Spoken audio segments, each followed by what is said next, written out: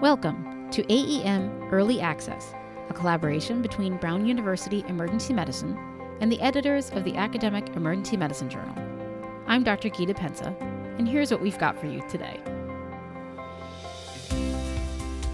In the emergency department, we are very familiar with frequent users and those patients we call super users of our services, patients who use the emergency department heavily, who are there frequently. In fact, about 5% of all ED patients account for 1/4 of all annual ED visits in the United States. And as you can imagine, medical imaging in these visits is also used. And it turns out that medical imaging overall in the ED has increased dramatically over the last 20 years, really even outpacing rises in ED patient volume. And that needs further exploration, including the relationship between super users of the ED and the increase in medical imaging use. Today, I'm pleased to be talking with Dr. Tariq Hanna, first author of a new article in AEM entitled The Introduction and Development of the H-Index for Imaging Utilizers, a novel metric for quantifying utilization of ED imaging. His team used a large commercial claims and encounters database and data from literally tens of millions of US ED visits within a 7-year time period. And I'm going to let him describe more about what they found and the metric they've developed. Dr. Hanna is an associate professor and the associate division director of the Division of Emergency and Trauma Imaging in the Department of Radiology and Imaging Sciences at Emory University. He's the program director of Emory's Emergency and Trauma Imaging Fellowship. His research interests include all aspects of ED imaging, including best practices in diagnostic modality choice and imaging technique, and health policy and practice issues related to radiology use in the ED, and we are so happy to have him with us today. Dr. Tariq Hanna, it's so great to have you on the podcast. Thank you so much for joining me today. Thank you for having me. So first, just give us some background. You say in your paper that ED imaging use has been increasing over the last decade, really outpacing growth in emergency department visits. So tell us a little bit about the scope of this and why you and your team felt an index to quantify ED imaging utilization was important. Sure thing. So emergency department visits have increased at about twice the rate of United States population growth, but at the same time, the total number of emergency department facilities across the nation has been declining. And those two trends, the increase in visits along with the decrease in the number of emergency departments, have resulted in ED overcrowding, and that causes increased patient wait times, it restricts care access, and potentially leads to poorer clinical outcomes. At the same time, we know that medical imaging radiology examinations in the ED have increased dramatically in the past couple decades, about 600% from 1995 to 2015. And that has really outpaced the rises in patient volume. So each individual patient is actually getting more imaging during the visit. And so our team actually started by looking at Emory patients first. That's where we're based at Emory University in Atlanta, Georgia. And there was a subset of patients in the ED that underwent disproportionate amounts of imaging. About 12% of ED patients at Emory ended up undergoing 50% of all the ED imaging services delivered in our healthcare system. But we found that there was actually a lot of variability based on the number of times a year a patient visited the ED, the types of imaging they got, whether it was an X-ray or a CT or an MRI. And so in this paper, we really wanted to look at a national data set and try to develop a standard index for looking at imaging utilization per patient. Great. So we're going to talk about the H-Index. So there was an original H-Index that you attribute in your paper to, I think it's Jorge Hirsch. What was that score? Sure, yeah. Dr. Hirsch was actually a professor of physics at UC San Diego and described this H-Index in 2005, which has become very popular and well-known in academia. And the H-Index is an author-level metric, and it actually measures the publication productivity and citation impact of researchers, basically trying to assess how big of an effect they're having in their field. And an author's H-Index is defined as the largest number H, such that H publications by that individual have H citations. So, for example, if I have 2 publications and each of those publications is cited twice, my H-Index is 2. If I have 3 papers and each of those papers is cited 3 times, then my H-Index is 3, and so forth. Got it. So what is the ED imaging H-Index? Sure. So To describe this, I'm going to have to first talk about RVUs. And for those of you who don't know, RVUs are relative value units, and that's a resource-based measurement used commonly by Medicare and other insurers for facility payments. And essentially, it's a standardized measure of resource intensity. So a CT has a higher RVU than an X-ray. More complicated CTs have higher RVUs than less complicated CTs, and MRI has a higher RVU than a CT, etc. It's supposed to be a proxy for complex, time-consuming examinations that involve increased resources. So Mhm. the ED imaging H index is the largest number H, such that H ED visits in a single year each have at least H RVUs of imaging. So to clarify, an ED imaging H index of 1 would mean. So an ED imaging H index of 1 means that a patient had one ED visit in a year, and during that visit received at least one RVU of imaging. Mhm. So to conceptualize that, you can think of a chest X-ray as zero point 0.2 RVUs. A head CT is approximately 1 RVU. So basically, if a patient visited the ED once in a year and got one head CT or one CT of the abdomen pelvis, they would have an H index of 1. Now, an H index of 2 would mean that a patient had two ED visits, and during each of those visits, they got at least two RVUs of imaging. Now, to get to two RVUs, a CT of the abdomen and pelvis is only about 1.8. So you'd have to have at least two visits in a year, and during each of those visits, you'd have to have a CT of the abdomen pelvis and a couple X-rays, or a CT of the chest, abdomen, pelvis, or a brain MRI, something on that order. Hmm. Okay, got it. So let's talk more about the methods of your study. So your data originated from the Struven Health Market Scan Commercial Claims and Encounters Database, it's a mouthful, which is a large set of healthcare claims collected from private employer-sponsored health plans across the U.S.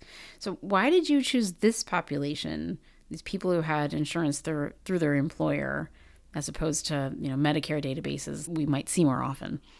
Sure, sure. So the point you just made is one of the reasons we chose this. So a lot of the literature that is published, particularly with radiology, but also in a lot of other work, health policy and practice work, uses Medicare data. And of course, Medicare patients are a specific subset of the population. They're older, they consume more healthcare resources. While the largest segment of the US population is actually individuals who get health insurance from their employer, and that is less studied.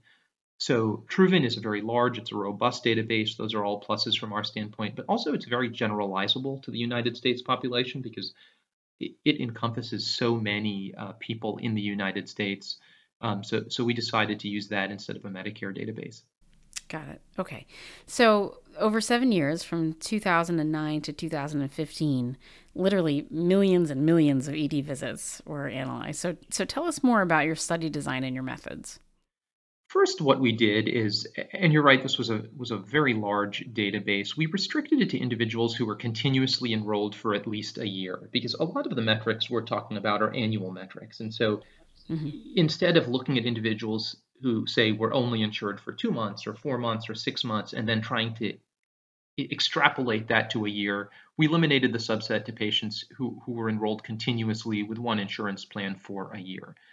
And that left us with 86 million individuals. And then we looked at those individuals, and this was a billing database, an insurance database. So we did all our searching based on CPT codes that indicate what healthcare a patient got within the course of a year. And so we looked through those individuals to see who had CPT codes indicating that they visited the ED. And by looking at each ED encounter, we were then able to use also CPT codes for radiology examinations to see if any imaging was done during those ED visits. And we mapped each of those imaging events to an RVU value, the relative value unit, to get a sense of the resources consumed by that imaging test. And that left us able to calculate a variety of descriptive statistics on patients who had ED visits versus those who didn't. We knew how many ED visits each patient has. And then because we knew the imaging that was obtained in each ED visit and the RVUs for each imaging exam, we were able to compute an H index for each individual. Great. So you had some interesting findings, though, for those of us who think about or deal with ED super users often, maybe not that surprising in terms of their disproportionate utilization of resources. What did you find out about patients with higher imaging H indexes? Yeah, this was interesting. And as you say, these patients are common to individuals who work in and around emergency departments. But when you looked at these patients who had an EDH index of 2 or higher, what we found was that they were only 0.2% of the total sample. And that was 1.4% of all ED visitors. So thinking about that in numbers, that's 1 in 70 patients you see in the ED that ends up having an EDH index of 2 or higher. And yet, over the course of a year, those patients accounted for 19% of all imaging resources. So, to put it another way, 1 in every 70 patients that you see in the ED accounts for 1/5 of the imaging resources. And although conceptually it's not surprising that ED superusers are consuming a lot of imaging, and the definition of an H index was that they were consuming imaging, it was the magnitude that was surprising to us that such a small subset of patients is consuming 19% of imaging resources over the course of a year. Yeah, that's really impressive. Any other findings that you'd like to highlight? Yeah, we thought it was interesting when you looked overall at this group of individuals. Patients who were undergoing imaging during their ED visit increased from 25% in 2009 to 35% in 2015. And those of us who have been practicing since 2009, I think would acknowledge that there's really only been incremental improvement in imaging technology since 2009. CTs, obviously, X-rays, MRIs were in common use in 2009. So that 10% increase in ED patients undergoing imaging just from 2009 to 2015, we were surprised by the magnitude of that. And also, this is generally a younger working age patient cohort, since these are individuals who are getting private health insurance from their employer, Hmm. so have not retired yet. And so to think that we've seen an increase of 10% in just that short period in this younger population would be interesting to compare these statistics to either Medicare patients or even to look at younger individuals, only pediatrics or adolescents, and see how those numbers are changing over the decades. Yeah, so how do you think that the H index might be used to mitigate overutilization of imaging in this population? Yeah, I think that's a great question. And ideally, in this paper, we really describe the H index itself, conceptually what it is and what it means, and then kind of putting it in the framework of the known literature. But ideally, we'd like to look at patients who have high H indices in greater detail and do that at a health system level, and then see, who are these patients? What types of imaging are they receiving? What conditions do they have?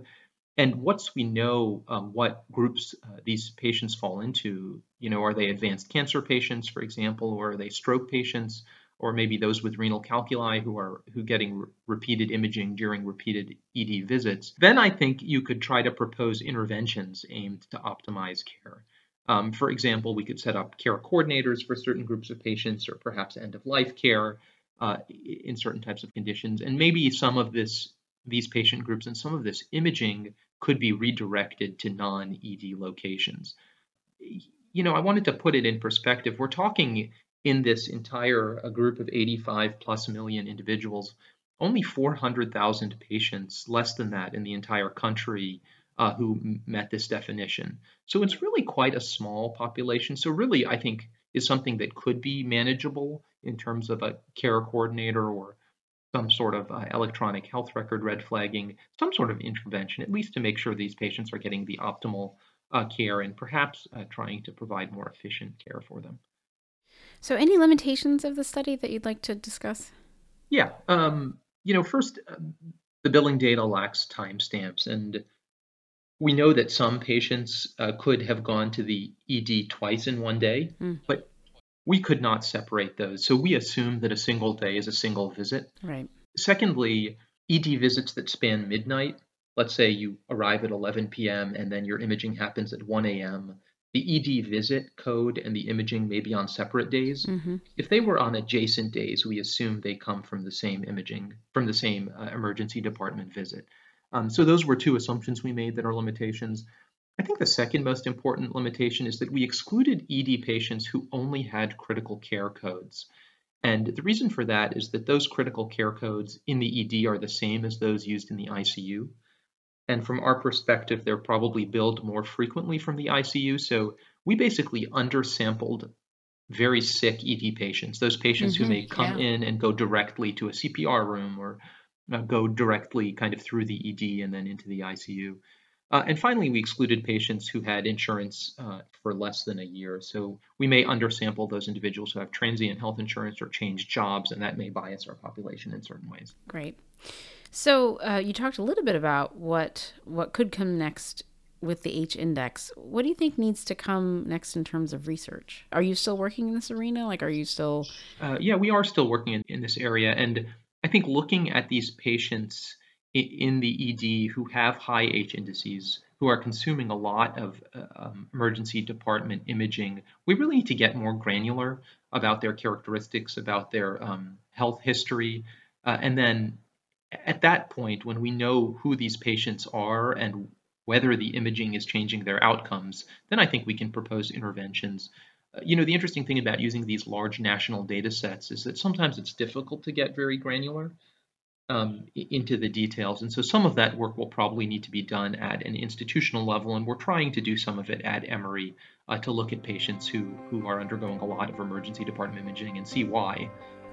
Well, thank you so much for your work and for talking with us today. I really appreciate your time. No, thank you very much for having me. It was a pleasure. Thanks for listening to this month's AEM Early Access. The full text of this article is available on our blog at brownemblog.com, open access for a limited time. Check out all of our podcasts on iTunes. Search for AEM Early Access, all one word. Today's music is by Scott Holmes. I'm Dr. Gita Pensa, and we'll see you next time.